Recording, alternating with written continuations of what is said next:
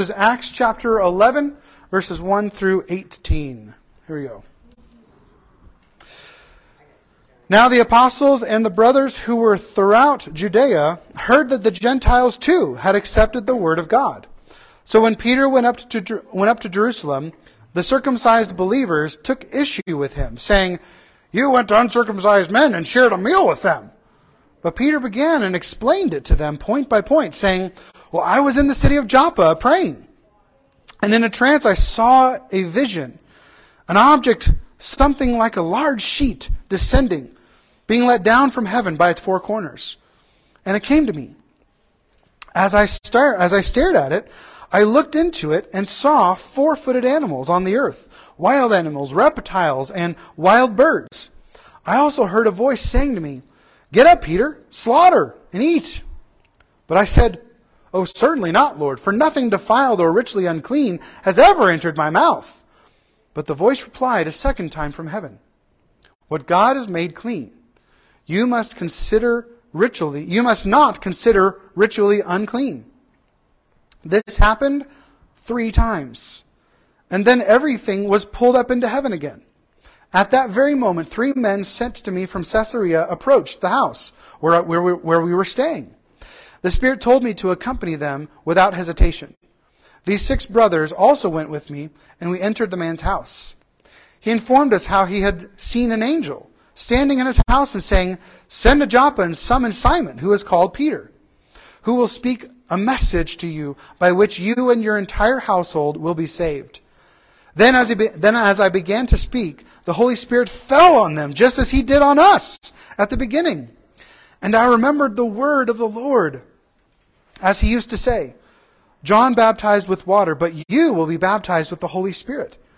Therefore, if God gave them the same gift as he also gave us after believing in the Lord Jesus Christ, who was I to hinder God?" When they heard this, they ceased their objections and praised God, saying, "So then God has granted the repentance that leads to life, even to the Gentiles." Lord Jesus, open your word to us this morning. Lord, teach us, God, what it means to grasp your wonderful, amazing, never-ending grace. God, stir in our hearts the areas where you desire for us to change.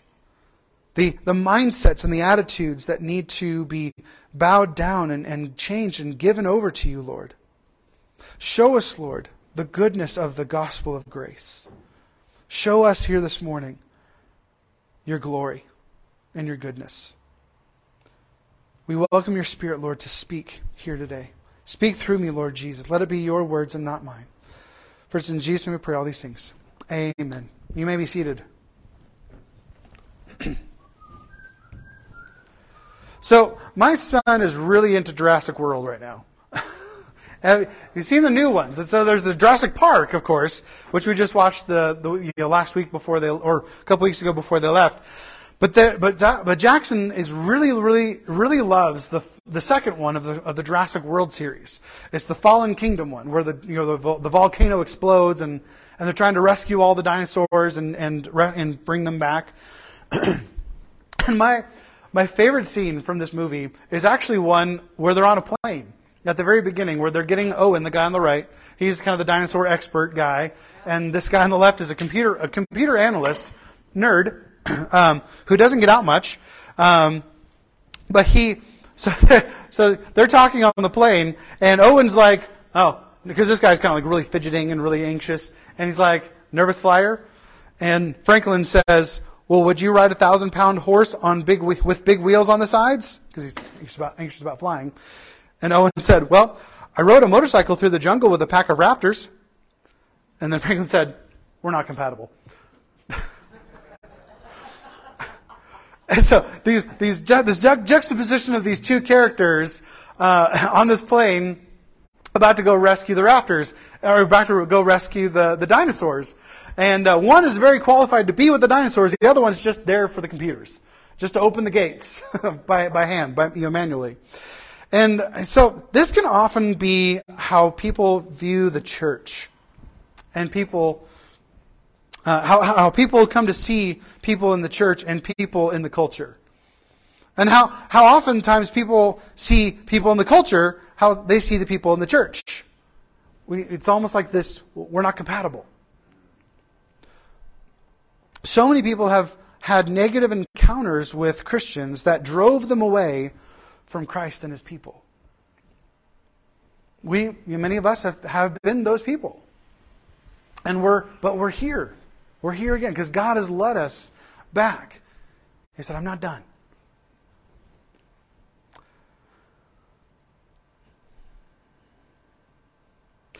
Some just try to see, some kind of see that the values of the church clash with the culture.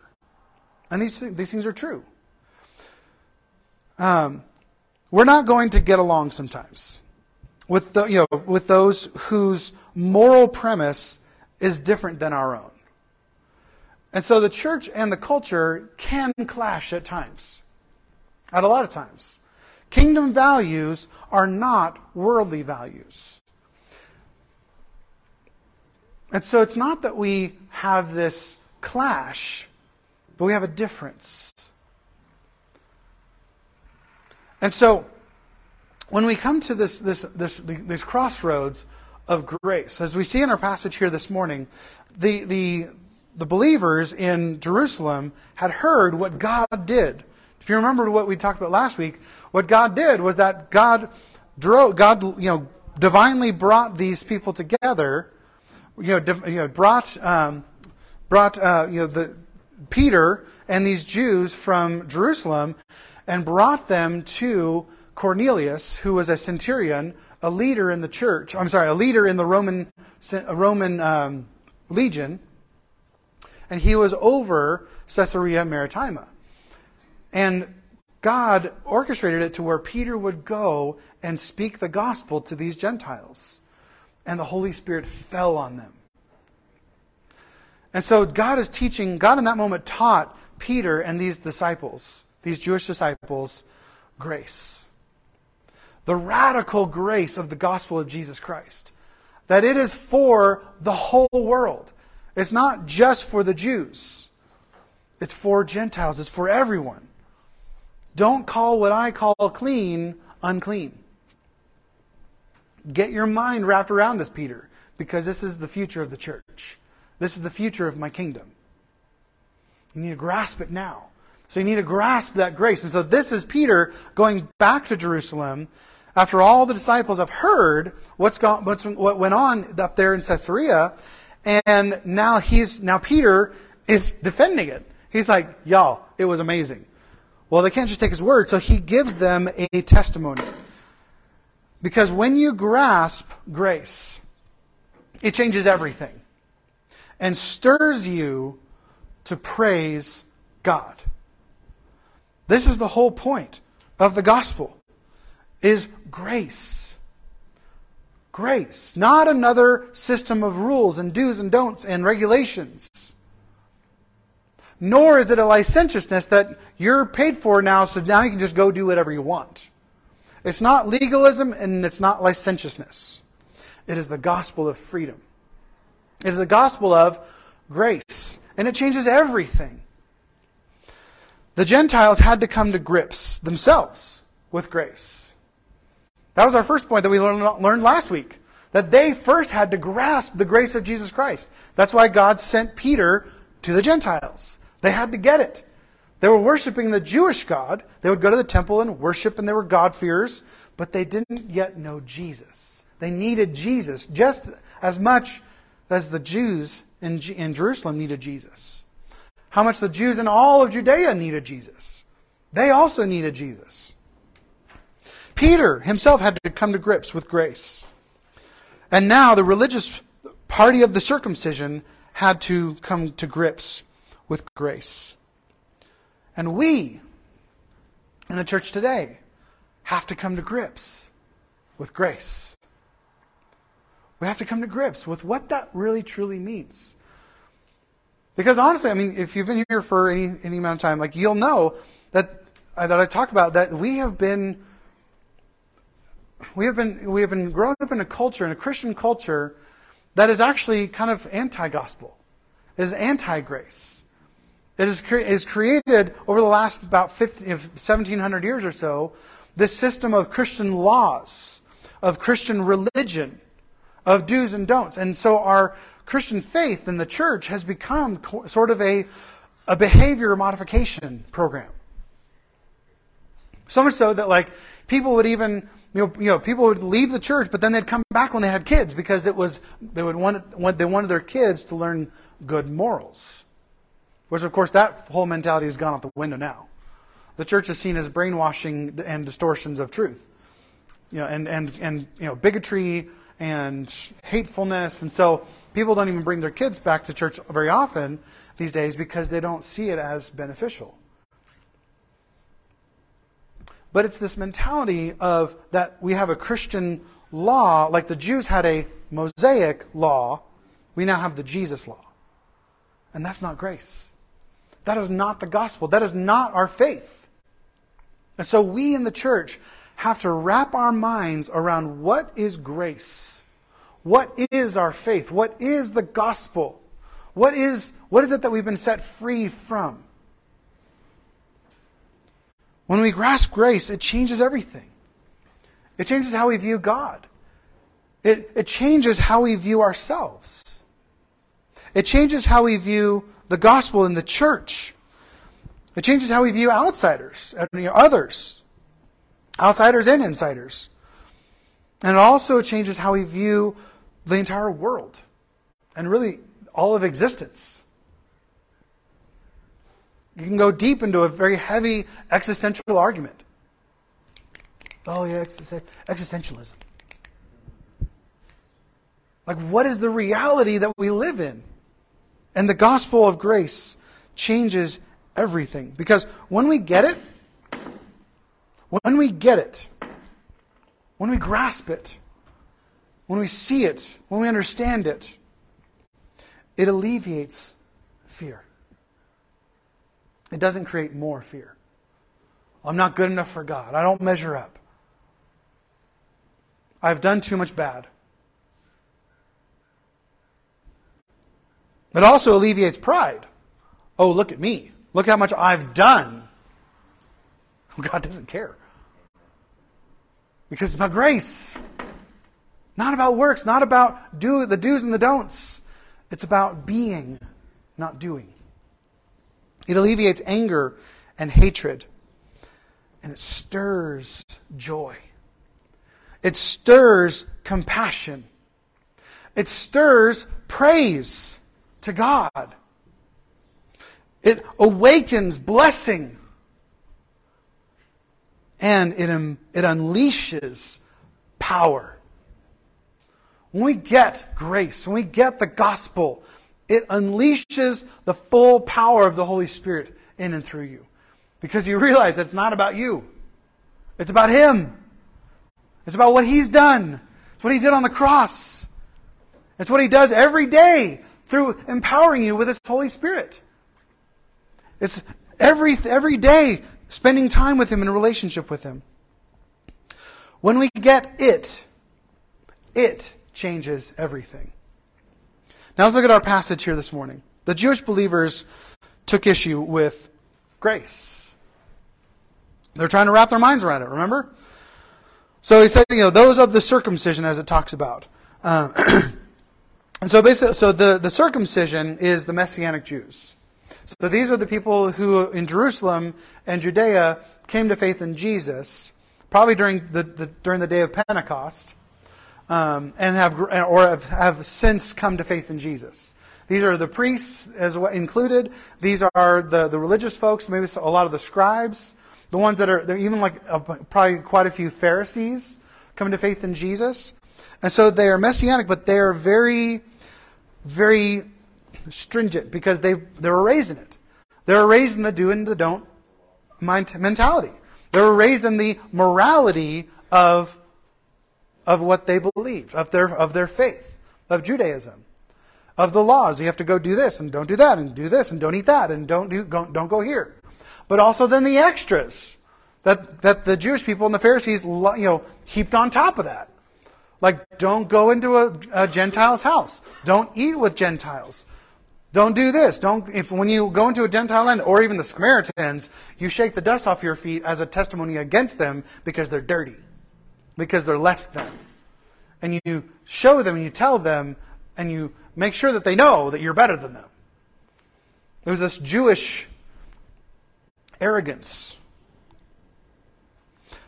This is the same group that Paul writes entire letters to. This is the ones in the Galatian church and the Roman church. He's writing letters to people who are under these kinds of people. The Judaizers, as it's called, the party of the circumcision. And basically, he writes these things to basically refute everything that they're teaching about law and grace, and to help the Jewish believers and the Gentile believers come together in love and harmony, to share the same faith of Jesus Christ together. These are the ones that will eventually later on become those who say Jesus plus circumcision, Jesus plus law. Or they have to come to Judaism first, become a proselyte of Judaism, and then add Jesus on top of that. Add faith in Jesus to their Jewish faith. But they have to first become a proselyte into the Jewish nation of Israel. And Paul's like, no. Peter's like, no, which we'll get to in later chapters. But so they took issue. What does that mean? So took issue, it's this concept as it's translated. The word means like to judge or they were judging or condemning them. To divide or to separate themselves from them. They were disputing, arguing, and chastising them. They put themselves into a defensive posture so that if they disagreed with them, they could separate and divide from them and say, go away. Which is kind of difficult because Peter was kind of like the guy who was, Jesus' ambassador, Jesus' leader that he rose up specifically. And so these people are posturing themselves against Jesus' closest disciple. So they're posturing themselves in a way of saying, we want to make sure that you've got it right for us to join you relationally and spiritually. The Jewish believers were cool with the grace of Christ when it was for them. The Jewish believers are now learning that the gospel is going to an entire other culture. Because their culture has taught them to despise other cultures. I mean, since they were children, think about this. Those who they were taught to hate. Those who they were taught to despise. Those who they were taught to distrust. To devalue. We have that ourselves. Those who, the other denominations that aren't us.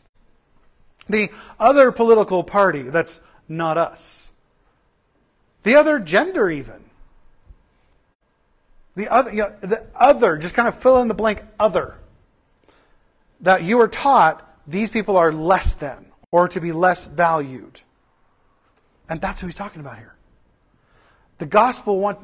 Jesus wants the gospel to go to them. And he wants you, maybe not to change your mind about that difference between them, but God's grace wants to go to them. So that God can change them. So that God can infiltrate their heart. So that God can change their mind. So that God can bring His grace where it's needed most. And they're not dirty outsiders. Their issue was that he went to uncircumcised men. They're basically saying, you didn't even try to avoid the Gentiles, which is what all Jews do. It's in a culture of separation from an expression of protest against, not necessarily even the people group, but even the occupation as they believed it. They believed that there was this oppressive regime that had moved in and taken power that they were disagreeing with and saw as evil. And so they treated them as that. Versus you need the gospel. You need Jesus. You need hope. You need joy. You don't need to change your political affiliations. You need to change your spiritual affiliations. Everything here in this passage here, in this testimony, is Peter, and everything that follows here is Peter's defense of what he did, what happened. But it's interesting, Luke makes a point of Peter giving them an orderly account. This is the same words, same phrase that Luke uses at the beginning of his gospel account. He wrote the Gospel of Luke to give an orderly account of the experiences of what happened. And it's interesting. So Peter Wagner said this. He says, Peter defended his activities by describing his ministry experience rather than arguing theology. That's what Luke did. He didn't try to argue theology. He just shared the ministry experience of Jesus. And that's what changed people's hearts. That's what changes people's minds. It's not vice versa. Theology emerges from ministry, not vice versa. Because when it is clearly a move of God, as Peter said, who am I to stand in the way? Who are we to stand in the way if it's a move of God? And this is where the grasping comes into play. When we grasp grace. But here's the thing about grasping grace. It takes time. It may take a split second. Your mind might be changed in a moment, in an instant. Sometimes it might take years. It might take conversations and relationship. That's the best way to help someone transform their thinking, transform their mind. Is not by arguing with them and telling them they're wrong and berating them and rebuking them and chastising them. It's walking with them, being patient with them, asking good questions, engaging in a relationship, not being accusatory. That's not the way you change hearts and help people to change their minds and grasp grace. You don't grasp grace by grumbling. You grasp grace through grace. Peter was patient with these guys to bring them along. This was a slow transition for them out of racism, really, if you think about it. And it's interesting to see that even for Peter, it's repeated over and over again. 3 times. He denied Jesus how many times? 3 times. Jesus asked him, do you love me? 3 times. He had to show him this vision of this sheet coming down from heaven with all these unclean animals in it 3 times. And he had to speak the same words. Don't call what I call clean unclean 3 times. You don't just get it the first time oftentimes. Often God is patient. God will work with you. God gives you what?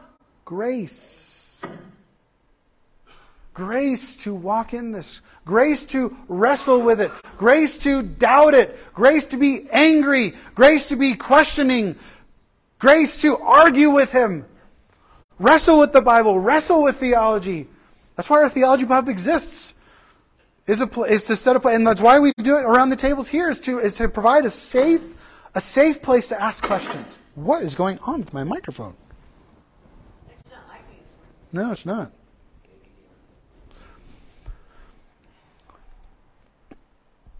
Is a place we want a place for us to be able to wrestle with our faith, to ask questions, to doubt, to poke holes, to throw torpedoes, to wrestle in the Word, to bounce ideas off each other, to ask questions. I mean, that's the reason I went to school, was to be able to answer questions, to be able to teach, and for us to understand the Bible. It's not just to leave you guys high and dry and figure it out on your own. Like, I'm here to be a help. If you have questions about the Bible, call me. Let's go to coffee. I love coffee. I know some great coffee places. Or lunch. Lunch places. Great. I know, great burger. But it's a place, the church is supposed to be a place to wrestle, to question, and to form our faith. It's not just a place the pastor said it, I believe it, that settles it. Or the Bible says it, I believe it, that settles it. It's not just you need to just, take it cold turkey, just take it at face value. Wrestle with it. Question it. Ask questions of God so that He can give you answers. It took time for Peter to grasp different elements of his own faith. So he was patient to bring others along as well. And we also need to do the same. Not just with ourselves, but with others. With one another, but also people in the church. People at other churches that may be more religious. Or less religious. Patience. Because what is the very first aspect of love in 1 Corinthians 13? Patience. Love is patient. Love is patient. And like the adage says, God doesn't give you patience, He gives you opportunities to be patient when you pray for it. We need to be patient with religious folks and with licentious folks. Legalistic and licentious.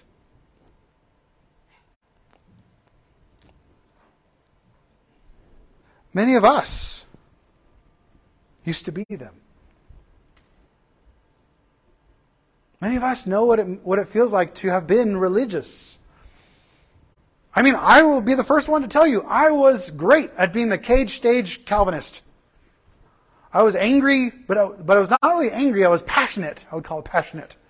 I was a passionate Calvinist. And if you didn't, you weren't saved by Jesus and Calvin, you didn't know the gospel. And I was very religious, very do's and don'ts. I preached a sermon called "Don't Be a Whore" to teenagers. Of course, the context was like from Ezekiel and Jeremiah about being faithful to the Lord. But it was so heavy works based. I was so religious and so good at being religious. Beating people over the head with conviction. It's my job to convict you. Convict you. So we need to receive grace ourselves. Give yourself grace first. Let God show you and reveal to you His great grace for you. His love and joy in you. Because when you experience grace, you can better give grace. So first encounter it yourself. Because when you experience greater grace, God's grace more abounds. And on the flip side too, if you're here this morning and it's not so much that you've been really religious, but you've been licentious. You've just kind of thrown it off the rails and done whatever you wanted, and you're like, oh, God can't save me. God doesn't have enough grace for me. Can I tell you He does? God's grace abounds more and more and more, above and beyond anything we could ever comprehend. Romans 5, I love this passage. The law came along to multiply the trespass. But where sin multiplied, grace multiplied even more. So that just as sin reigned in death, so also grace will reign through righteousness, resulting in eternal life through Jesus Christ our Lord. Where much sin was, even more grace abounds.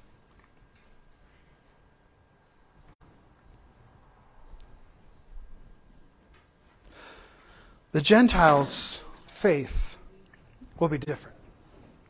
This is God showing him the kind of grace that the Gentiles were going to receive. That was different than the Jewish people. The Jewish grace that they experienced.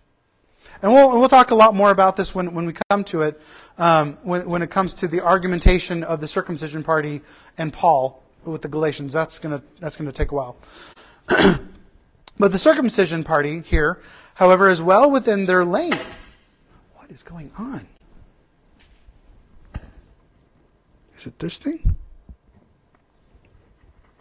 I don't know. It's weird. These Jewish Christians are well within their lane at this point to have Peter explain himself and what happened. Because here's the thing. God is always doing and teaching a new thing. and always revealing something new about His vast and eternal character. New joys, new mercies, new graces, new glories to experience. God is always doing something and teaching something new. But there's always also wisdom to discern what is God-breathed and what is man-breathed. Because just because it's new doesn't mean it's godly. Just because it's fresh doesn't mean it's faithful. We have to be discerning about these things. As N.T. Wright also said, not all bright ideas are good ideas. Not all bright ideas are great ideas. Not all good ideas are from God. We need to be anchored to the Word of God and community to make sure that we are truly hearing and experiencing the Lord. This is why we cannot form our faith by ourselves. This is why we need community. We need the church. We need authority. We need the pastors. We need people who have done the research. We need people that have done the reading, who have been faithful for years, for decades, in studying the Word of God. To weigh things against. To bounce ideas off of. Because there are some really great ideas out there. There's some new revelations that are coming from new discoveries. Especially in archaeology, man. There's been some amazing discoveries in archaeology about our faith from over in the Holy Land. It's been amazing these last 5 years just to see the amazing things that have come out of the ground that prove over and over and over again the validity and the joy and the glory of our faith. But there's also some research out there that's like, nah, not so much. That's fun and it's a good thought, but it's actually not biblical. Just because it sounds good doesn't mean it's godly. Doesn't mean it's true. We still need to be able to distinguish the truth among movements and teachings that are not of God and are of human innovation. For us today, as with them back then, we have to navigate the dangers of law and license, of stubbornness and susceptibility. We cannot look at theology as black and white, but as heavily nuanced and dynamic. Because the more rigid we are, the more easily our faith can break. And that's what happened to the Pharisees when they encountered Jesus. When the super stringent and black and white, very strict minded, very settled in their beliefs, very settled in their doctrine, encountered grace, it shattered them. And it got them killed. N.T. Wright said, the admission of Gentiles into God's people formed around Jesus without needing to take on the marks of Jewish identity, i.e. circumcision and food taboos, was one of the central and more important things that he, Luke, wanted to convey. Luke is trying to paint this picture for the readers of grace, of what it looks like to receive Jesus, to receive grace and to have an open mind and an open heart to what God is doing. Don't be so firm in your doctrines and your dogma that you miss Jesus. Like the Pharisees and the religious folks did. The Pharisees and the Sadducees. And even their expression, because the Gentiles' faith is going to be different. Because the Gentiles are not under the Mosaic law. Because they have the same Jesus, but they're not Jews. We cannot expect to place ourselves underneath the Jewish laws. And so let me say this, and let me try to say it very carefully. I love the Old Testament. The First Testament, as I call it. We are not bound by the laws of the Old Testament. And the guilt and the shame that people often try to heap onto the church from the Old Testament, from the First Testament. We are under the New Covenant, not the Old Covenant. We can read the Old Testament, the First Covenant, with God's people and see and receive the heart of God. We have to understand and receive it rightly and interpret it rightly. Even Jesus himself was a Jewish man who was born in a Jewish nation under the Jewish Mosaic laws. The new covenant didn't begin until after he rose from the dead. That's when the new covenant started. That's when the Gentiles were welcomed in. And we'll get to this a little bit later, but the Jewish law is not binding on Christians. All of it has been fulfilled. Even in the time of Jesus. He said, he spoke, and it's actually a little footnote of Luke. He said, by saying these things, Jesus declared all foods clean. He was already starting to form a theology and a doctrine and a practice for the new covenant people. That was Jesus' ministry. Was forming and giving, kind of helping people to awaken to a new way. To a to a fulfilled way. Now, that is not to say that we don't read the Old Testament. I love the Old Testament. We should read the Old Testament, but we need to read it through the lens of grace, through the lens of the finished work of Jesus on the cross as our lens looking back. So we can observe the festivals. I love celebrating the festivals. I would rather celebrate the festivals than American holidays, than Western holidays like Halloween, Christmas, Easter, Valentine's Day, all these other. I would rather celebrate Passover and Sukkot and all these different Jewish festivals, and Hanukkah and Purim, like all these festivals that have deep and beautiful godly roots in the first covenant that Jesus has fulfilled, and we can celebrate Jesus through celebrating the festivals. But it's not binding. You don't have to celebrate Passover. You don't have to celebrate Purim. You don't have to celebrate Hanukkah or Sukkot. You can celebrate Halloween. You can celebrate Christmas. You can celebrate Easter. You can celebrate Valentine's Day. You can celebrate other things. It's not a stringent law. That's what grace is. It's a freedom. He has freed us from. That's the entire context of the book of Galatians, which we'll get to later. But here's a little spoiler alert. The entire book of Galatians is you are freed from the law. Stop trying to submit to the law. You are freed from that. Stop trying to go back to it. You are Gentiles. Stop trying to act like Jews.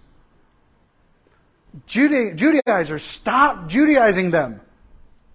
He even said, in Galatians, he said, I wish those agitators would go so far as to castrate themselves. For you were called to be free, brothers and sisters.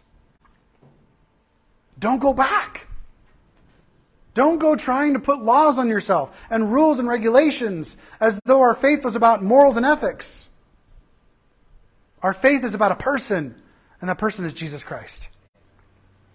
It's about love and adoration and devotion and faithfulness to the gospel of Jesus Christ. That is what our faith is. Why does Luke write his account? It's in essence like in this part here, like he didn't have to write the whole thing out again, but it's important. It was important to Luke to write these things for two reasons. One, because Luke makes this point because at the time he is writing Luke and Acts, this great work, the circumcision party, aka the uber-conservative, legalistic, Hebrew roots type folks, were still around making trouble for the Gentile disciples. These Judaizers are still around during the time that Luke is writing this book, is writing this. Number two, the Gentiles, he knew, would be reading this account and wanted them to know when the gospel and the Spirit first fell on Gentiles and give them a validation for their fellowship in the church and their inheritance with the Jews in the kingdom of God. So Luke, a Gentile, wanted to make perfectly clear how the Gentiles first started coming to faith in Jesus and were welcomed into the people of God. And Peter said, who am I to stand in the way of God? Because when it is truly a move of God, we should never stand in its way.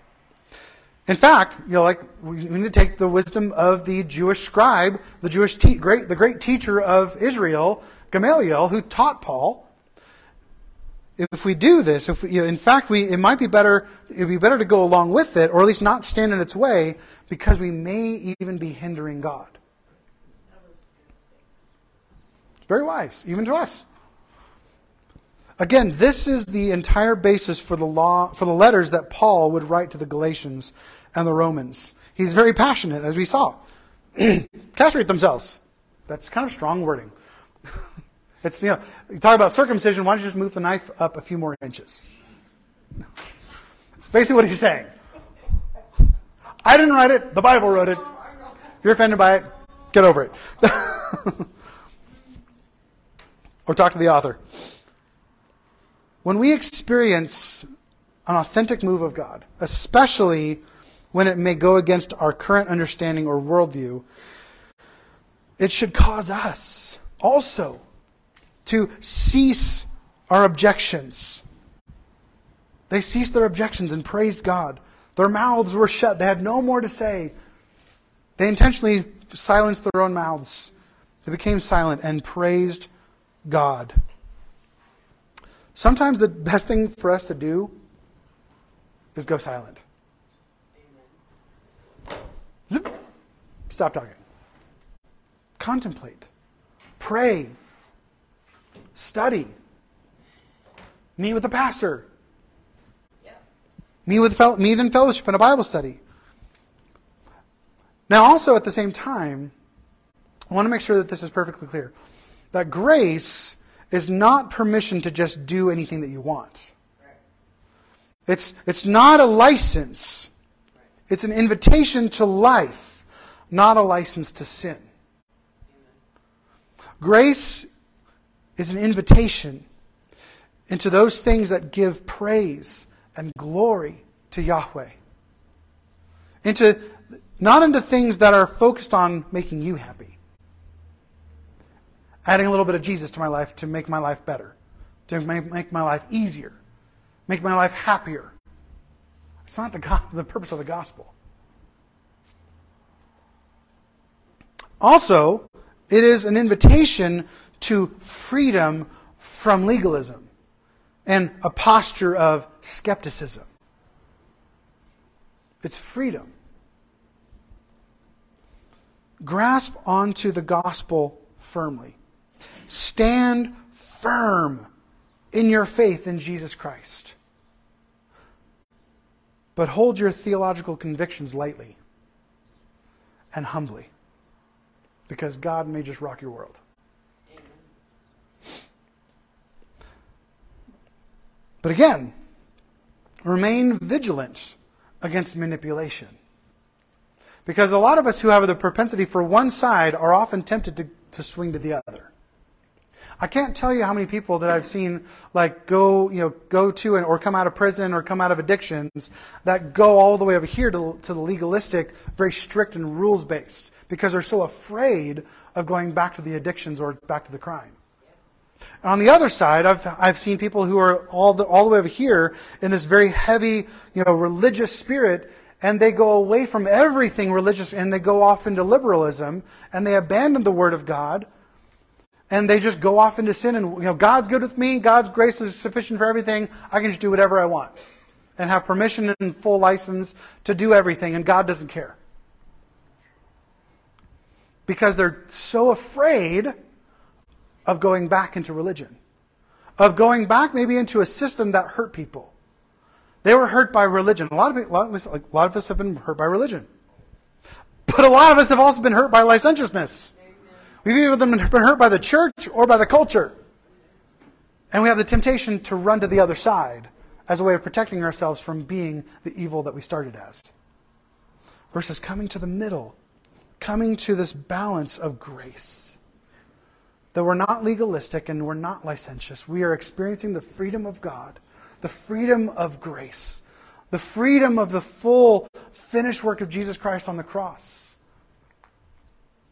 That frees us from guilt and shame and law, and frees us from guilt and shame and licentiousness and sin. Grasp onto it, and be wary be vigilant against manipulation. Either manipulation of the heart by movements that claim to be spirit-filled but are just simply manipulations, utilizing your emotions for psychological, financial, mental, and or relational control and gain. And also be wary of those who manipulate the mind through movements that claim to be conservative and therefore faithful to the Word of God, but are actually lazy exegesis and clumsy and clunky interpretations that are manipulations of the mind for psychological, financial, mental, and or relational control and gain. They either make you feel virtuous because it's spiritual, or they make you feel virtuous because it's conservative, legalistic, rules-based. We need to be wary of either side. We need to understand that the whole gospel of grace draws us to this. Because this won them over. At least most of them, for the most part, for at least for a time, won over these religious folks. They ceased their arguing. They ceased their desire to divide. They ceased their wrestling and their headbutting and their posture of skepticism, and they embraced the Gentiles as brothers and sisters in Christ. They ceased their objections and praised God. They also probably thought that they were too far gone. Who is it in your life that you believe is too far gone? Where do you see yourself on that spectrum of legalistic and license? Where do you see yourself in this passage this morning? Are you the legalistic one that's trying to come to grips with allowing God to give you grace for another person? Or are you on the licentious part that's trying to wrap your mind around this grace?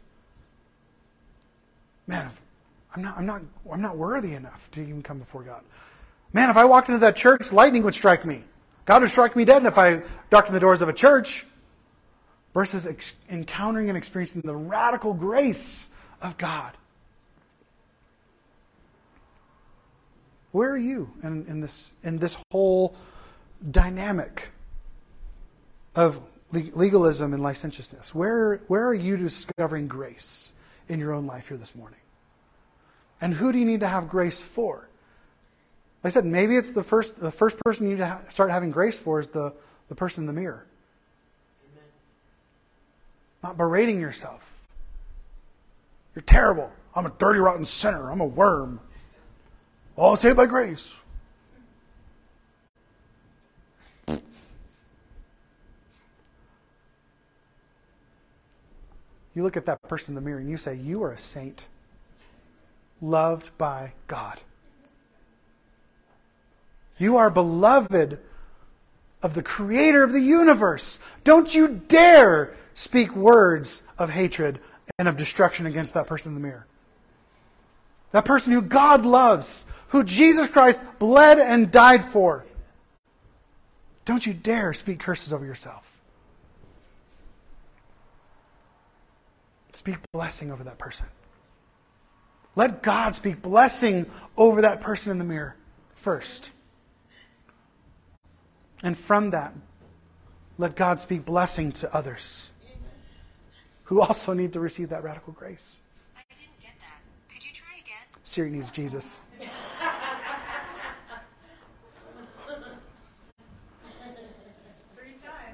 Three times.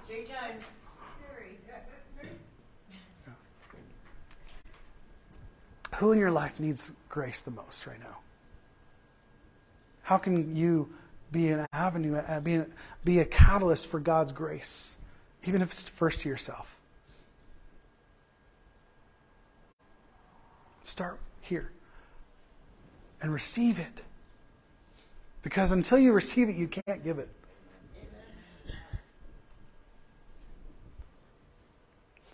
Let's pray. Jesus, we thank you for your grace. We thank you for your grace. We thank you for your love that is so patient. Lord, your love is so patient. It is so kind. It is unending. Lord, you are so good. Teach us how to give that grace, how to receive that grace, and how to give that grace to others. Lord, even teach us what grace is. We always say it, but Lord, teach us what it means. What is your grace, Lord? Maybe that's where we need to start. God, teach us. Lord, come up and curl up next to us. Draw us close and show us your grace. Because an experience